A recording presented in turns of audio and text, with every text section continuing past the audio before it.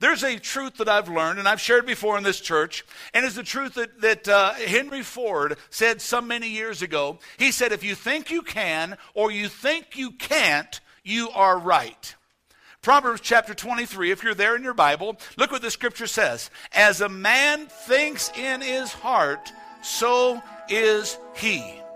So in this truth, it's much more. I have to understand if this is true, it is much more than I have to realize. It is much more what I do to myself than what others do to me that will cause success or failure. Because God has called me a success already.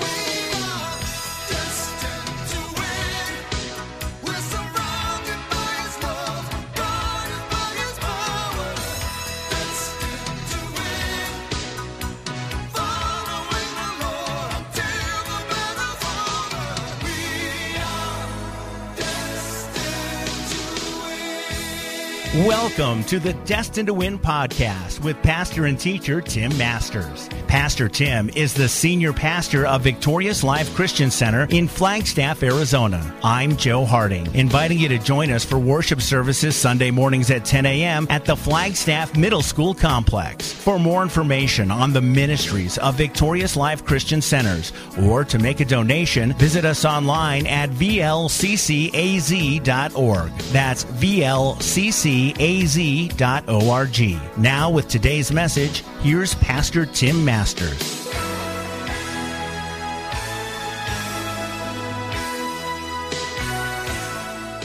Proverbs chapter 23, I want you to hold your finger there and then open to Psalm chapter 5. How many ever saw the movie, it's a musical, golly, it's 50 years old or 60 years old. Actually, the original movie, Pygmalion, it was a stage play, Broadway play. Pygmalion by George Bernard Shaw was back in the 30s, I believe it was. Is that correct? Some of you movie buffs back in the 30s. Well, you and I will remember the movie with Andrew called My Fair Lady. They redid it back in the 50s and 60s. Was it Julie Andrews? Is that who played the lady, or was it Audrey Hepburn? That's the other one I'm thinking of. Audrey Hepburn, and then the British guy that played in Dr. Dolittle. What was his name? Yeah, that guy, whoever it was. Anyway, it's a great, great movie, but it's going to be the premise for my message today. If you look at the title of your message, it's called The Law of Expectation. In the movie, or the Broadway play that was turned into a movie called My Fair Lady, originally from the Broadway show Pygmalion with George Bernard Shaw, there was a professor by the name of Henry Higgins that found a street seller, a cockney they called him back in the day. This lady was of lower class, if you will. She was, just as close to a street urchin scenario as you could possibly get. Her name was Eliza Doolittle. And this professor began watching her life and understanding her life and said, what would happen if somebody would begin to expect something different for the outcome of her life? There's people in this church that you have always been this, you will always be this, and you will die this. Whatever this might be, fill in the blank. I share this with you very respectfully and very humbly. I was raised a Catholic. You know why I became a Catholic? Because my family was Catholic. You know why they were Catholic? Because their family was Catholic. There's many people in church today only because their family goes to that church. They're not in church because of a relationship with Christ.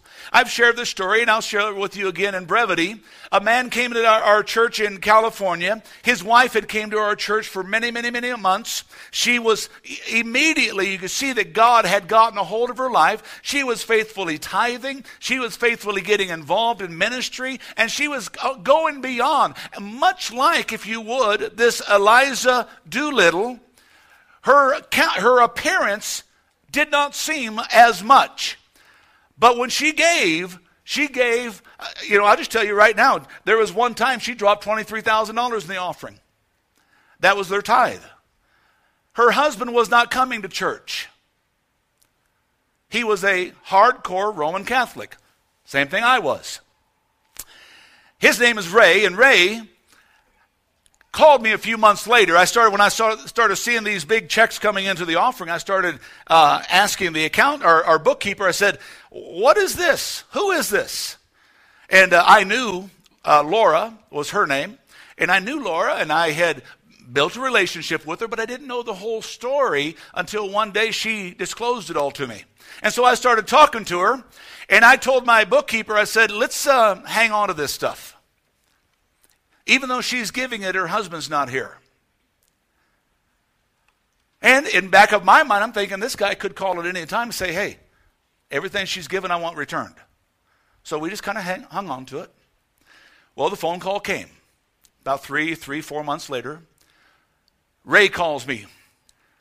My assistant, Pastor, there's a man by the name of Ray on the phone. And I knew exactly who it was. And I said, well, how does he look on my schedule? Just go ahead and schedule him, bring him in. He came in a week later, sat in my office for almost 3 hours. Now listen to me. He had saw something in his wife's life that he had never seen before. He said, I don't know what happened to her. I want to know. He came to me and we talked for almost 3 hours about the difference between Christianity and Catholicism. Now, please, if you are Catholic here, I don't say this despairingly. I don't say this wrongly, but there is a huge difference. He sat in my office there, and I talked to him, and this was the statement he made after we prayed to accept Jesus Christ as his Lord and Savior. With tears in his eyes, he's preparing to leave my office. He said, Pastor, I came here today believing in the church, but I leave believing in Christ. Amen. The thing that we have to understand is God expects so much for our lives. Is it less that we expect than what God expects? Should we not expect the same thing? Professor Higgins began to expect for this Eliza Doolittle, began to expect to see her in different ways, in different forms, and different formats.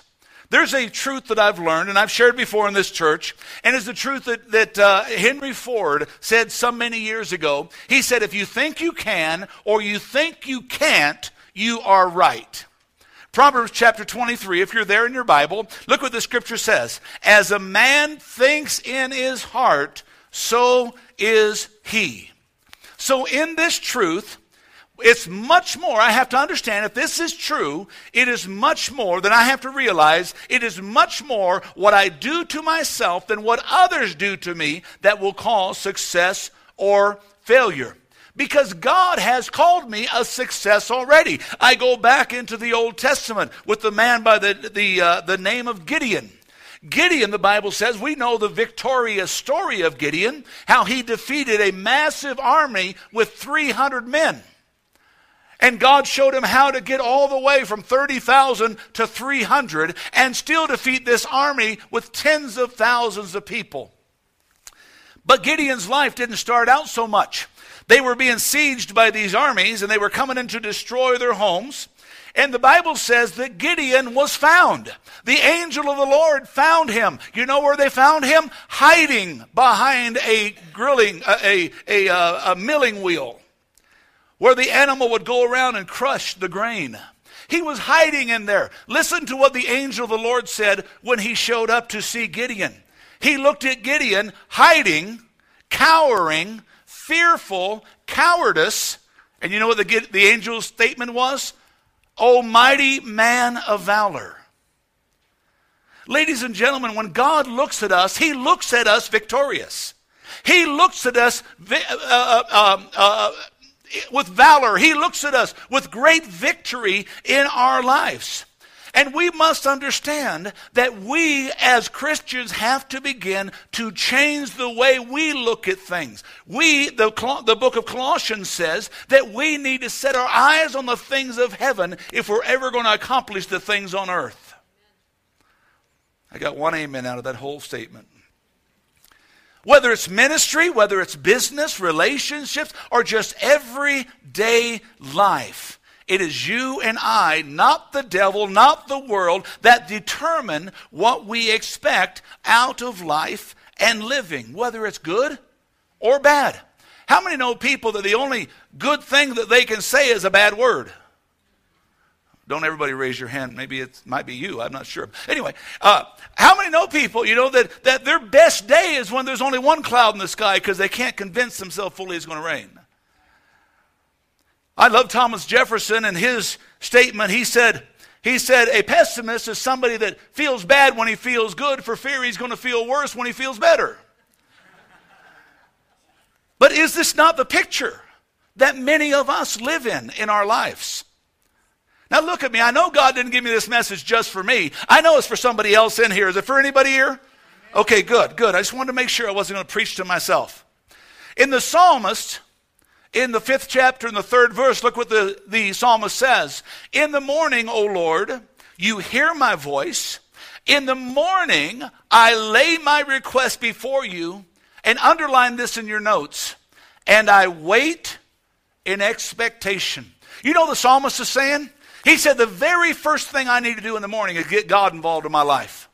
The very first thing I need to do when I get up, I don't care if I got on the bad side of the bed, the good side of the bed, I don't care what side of the bed. I need to get God involved immediately. I need to lay my request before him immediately, and then earnestly and patiently wait for him to do what I prayed. You say, Pastor, is it that simple? Very much so. Let me take you into Matthew chapter 8. Jesus is having a conversation with the centurion. The centurion says that I have one of my servants. Now listen to this. Centurions usually don't give a hoot about their servants. This centurion cared about his servant. He said, I have one of my servants that is sick. Would you come and take care of him? And the centurion, or Jesus, or the centurion replied to Jesus when he said, the centurion didn't ask him to come. He said he was sick, and Jesus offered to come. And listen to what the centurion's reply was. He said, Lord, I do not deserve to have you come under my roof. But underline this in your notes. But just say the word, and my servant will be healed. Now understand, this is not a Christian. This is a Roman centurion. This is a pagan. This is the guy that has no regards for God and no regard for Jesus. He said, just say the word. See, just like Professor Higgins watching Eliza Doolittle, he knew there was something going on that somebody just had to believe in. Are you with me? Just say the word, my servant will be healed. But listen what he says. Listen, and please grab a hold of this. It'll revolutionize your life if you do. He said, for I myself am a man under authority. He said, I know the authority I have because I know the authority I'm under. Church, get this please. I know the authority I have because I know the authority I'm under. Come on, let me say it again. I know the authority I have because I know the authority I'm under. I don't think you're getting it. I know the authority I have because I know the authority that flows in my blood. I am a king's kid. I am under not the king, I'm under the King of Kings and the Lord of Lords. I'm under his authority. So he says, because I know whose authority I'm under, I know whose authority I have. Grab this, please. He said, I tell this one. Say, underline that. I tell this one, go, and he goes. I tell another one, come, and he comes.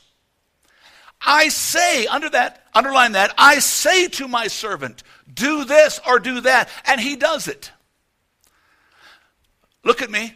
This was a man that understood authority, and he expected that authority he understood to come into play. Am I making sense? Listen to what happens. When Jesus heard this, he was amazed. And he said to those following him, now look. He's not talking about a Christian. He's not talking about a follower of Christ. He's not talking about anyone that even looks to God or believes in God or has any relationship. Look what he says of this man. Truly, I have not found anyone in Israel with so great a faith.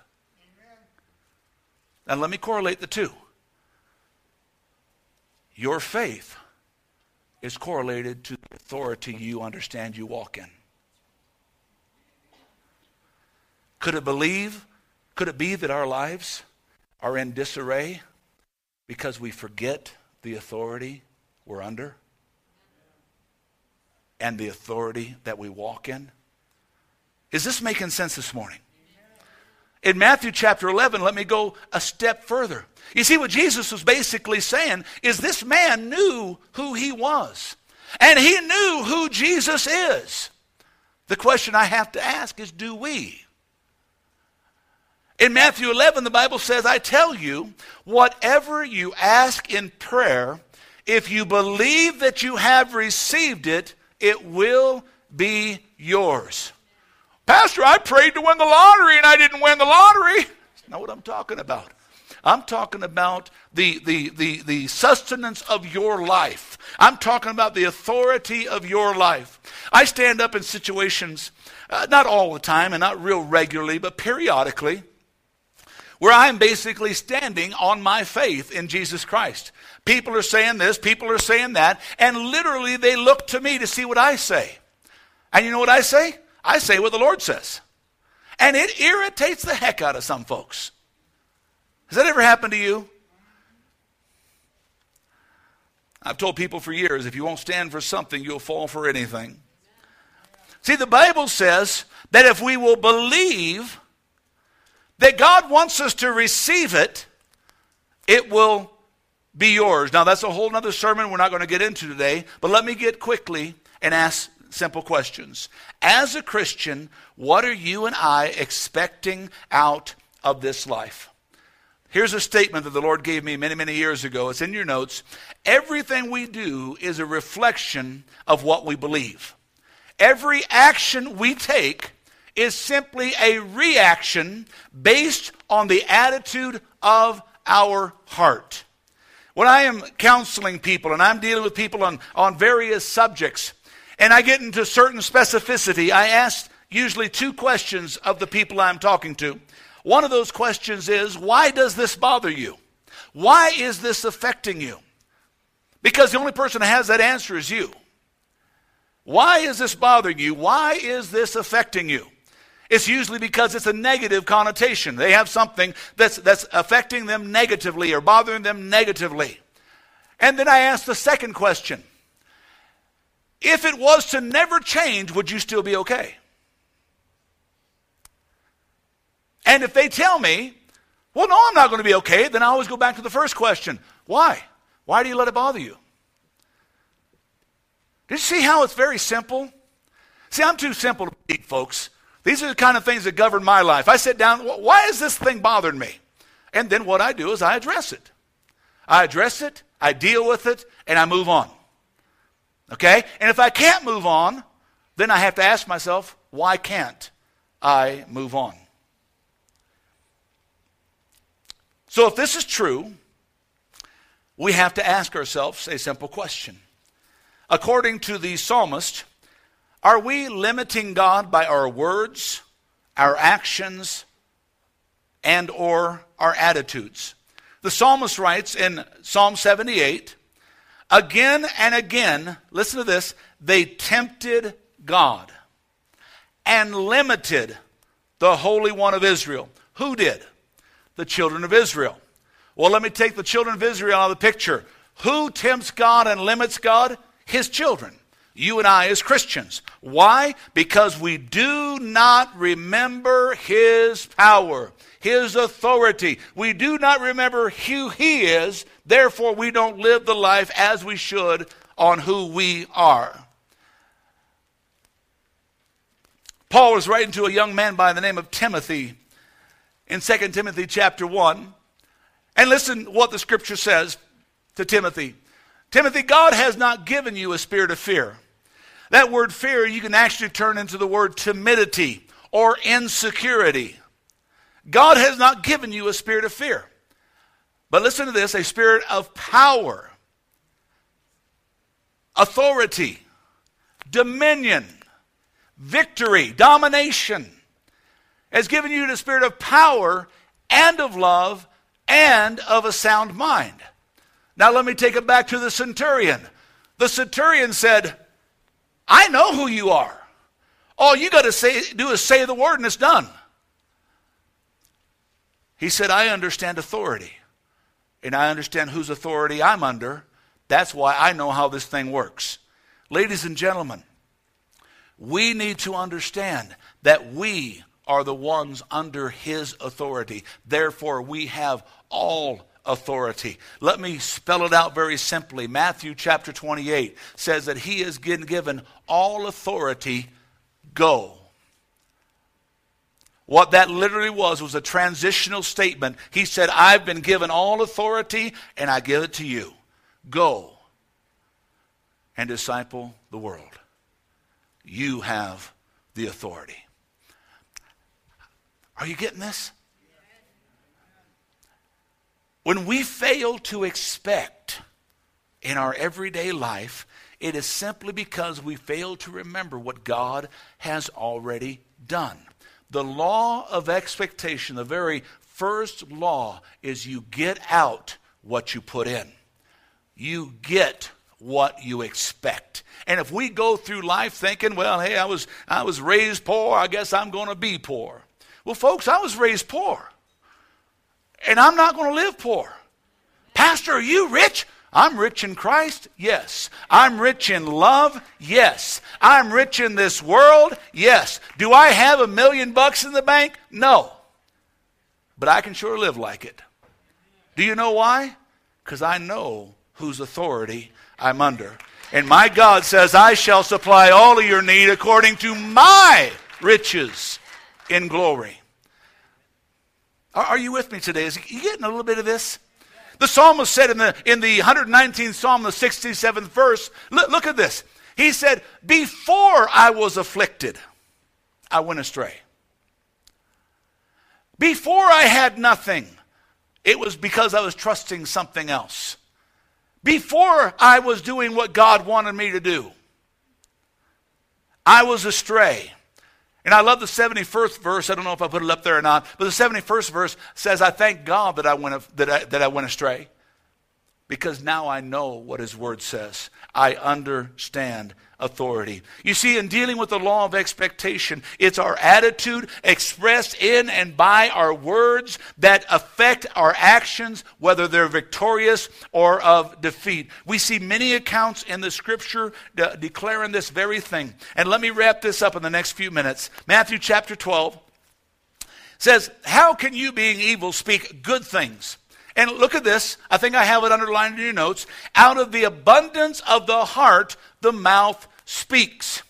But I say to you, not just what you have verbally spoken, but the idle word that you sit down and just dwell on. For every idle word that man speaks, thinks, gives thought to, will be given account on that day, except what's under the blood of Christ. That's why the Bible says if a man looks upon a woman to lust after her, he's already committed adultery. That's why the Bible says that if you hate your brother, you've already committed murder. Because there's something to understand about the law of expectation, that God is the authority of our lives, and we operate under that authority, and therefore we should live our lives as ones under authority. Can you say amen? The Bible goes on to say, for by our words we are justified, by our words we are condemned.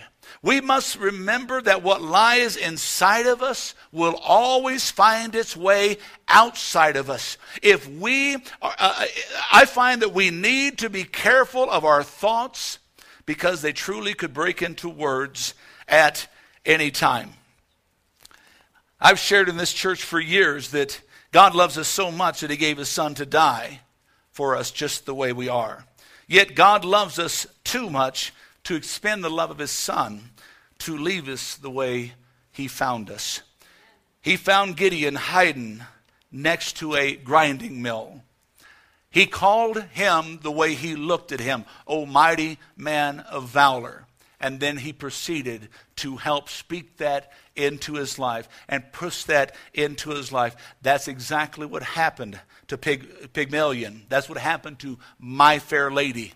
The professor began to speak into her life what he expected to see of her. There have been study after study after study. You can go out, it's called the Pygmalion effect. You can go out and Google it, and there's all kinds of studies where they'll take a half a dozen kids in the classroom, and they will tell the teachers that these are excelling kids. And they'll pull them out of all the rest of the kids. They'll leave them with them, but the teachers will think that these are excelling kids. They're just normal kids. But they were told they were the excelling kids. And every one of those kids excelled in their class. Because they were excelling kids? No, because the teachers were convinced they were excelling kids, and the kids became convinced they were excelling kids. Why? Because somebody poured a little bit more into their lives. Do we really, number 2, expect to see God's promises come to pass? I encourage you, this Wednesday night I start a brand new series on the promises of God. And I'm going to dig into the scripture over the next few weeks, and we're going to talk about the promises of God and what God has said he wants for your life and mine. I encourage you to come starting this Wednesday night. Romans chapter 8, let me just break it down. It says that God works all things together to those for the good, to those who love God, and to those who are the called according to his purpose. In John chapter 10, verse 10, the Bible says, I have come that you might have life, and that more abundant. Listen to me. I'm not talking about pie in the sky faith. I'm not talking about blab it and grab it or name it and claim it. I'm not talking about that. I am talking about you're living a life before God, and God says, because you're understanding the authority that you're under, the authority you're walking in, I'm going to make sure that along the way things are taken care of.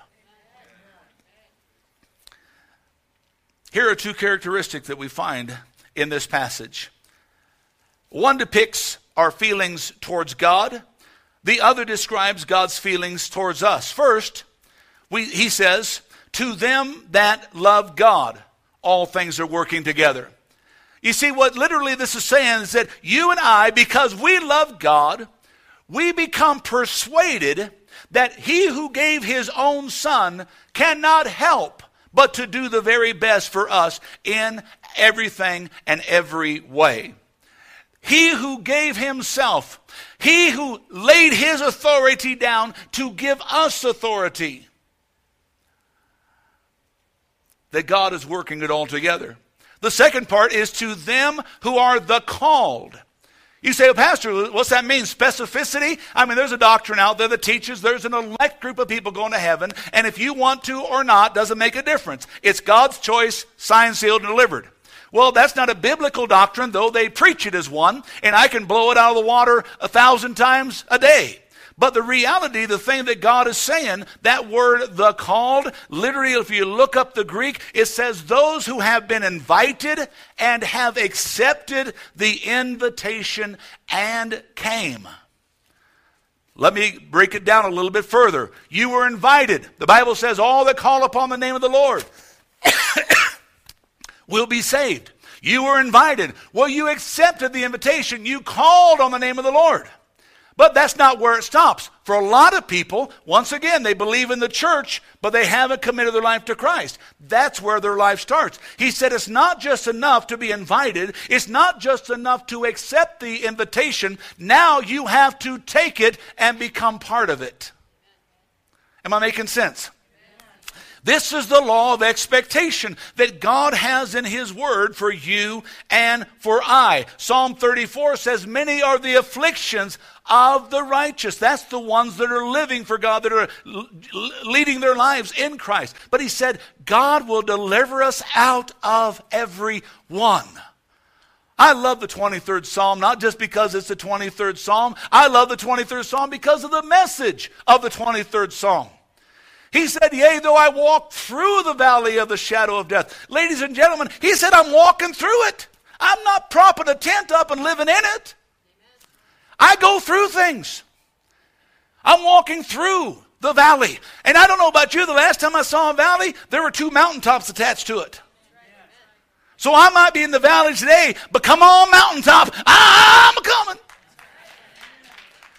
I might be in the valley, but I'm headed to that mountaintop. I'm headed to the peak of victory. He said, I walked through the valley. And listen to this, listen to this, listen to this, listen to this. It's only a shadow of death.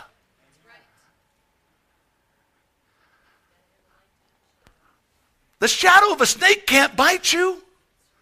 The shadow of a boxer can't hit you. It's only a shadow. And then he says, I'm not going to be afraid of it because you're with me. Oh, I'm going to go home and read 23rd Psalm. It's just good. Whether things are dark or light, crooked or straight, he said, I'll work it all. I will cooperate in the midst of us to bring you to the final accomplishment of its design. I'd encourage you to read Romans 8:31 through 39. Where Paul said that neither life, nor death, nor height, nor principality, nor power, nor anything else can separate me from the love of God that is in Christ Jesus. God's will accomplished to his plan will cause us to do great things. But if we will not become a part of God's plan, we will never accomplish God's will. Therefore, never fulfilling the purpose in our life. In Paul's day, Paul knew that the Lord was gracious. He knew the things that he had been taken through.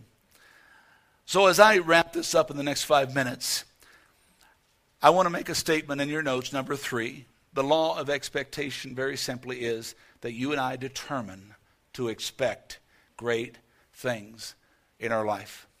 Whether you look at him as a good guy or a bad guy or a notable guy or not, the guy made a pretty interesting statement. We tend to get out of life exactly what we expect.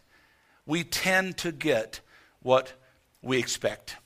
So let me ask you a question. What do you think God has for you? Do you have any idea what he has in store? Do you know? I do. I know what God has in store for everyone in this church. Pastor, how? Because I read God's word. Let me just take you to one scripture, and it's very blatant, but I'll take you to hundreds of scriptures if you want. The Bible says, I know the plans I have for you. Jeremiah 29. I know the plans I have for you. The thoughts I have to think towards you. Once again, let's go back to Pygmalion. Let's go back to the professor and Doolittle. He began to think the thoughts and to put those thoughts into actions and develop her life. The same thing that God wants to do. You say, well, where'd George Bernard Shaw get this idea? Where do you think he got the idea? From God's word. The same place you and I. He said, I know the plans I have for you, declares the Lord. Thoughts of peace and not evil. Listen to this. Wants to give you a future and a hope. And I love the King James translation of this. He said, my thoughts are to give you an expected end. Never forget, brothers and sisters, the people who accomplish the greatest things for Christ are the people who expect to accomplish the greatest things for Christ. We must realize that without expectancy, we lack purpose.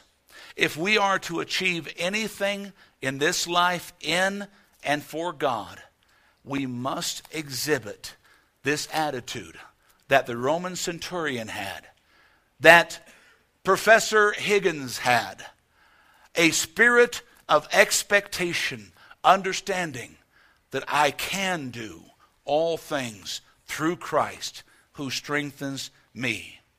Let me take you to Ephesians chapter 3. Listen to what the scripture says. Now to him, it doesn't say to Andrew, It doesn't say to Leland. It doesn't say to Chris. It doesn't say to Ricardo over here. It doesn't say to Tina or John or someone else. It says unto him who is able to do exceeding abundantly above all we can ask or think. Read the last line with me. According to the power that works in us. Pastor Tim Masters with this week's message on the Destined to Win podcast. Destined to Win is made possible with the prayerful and financial support of those destined to win. To donate online, visit vlccaz.org. That's vlccaz.org. Destined to Win is a production of Victorious Life Christian Center with services Sunday mornings at 10 at the Flagstaff Middle School Complex. I'm Joe Harding. For Pastor Tim Masters and the congregation at Victorious Life Christian Centers, you're invited to join us here next week for another edition of the Destined to Win podcast.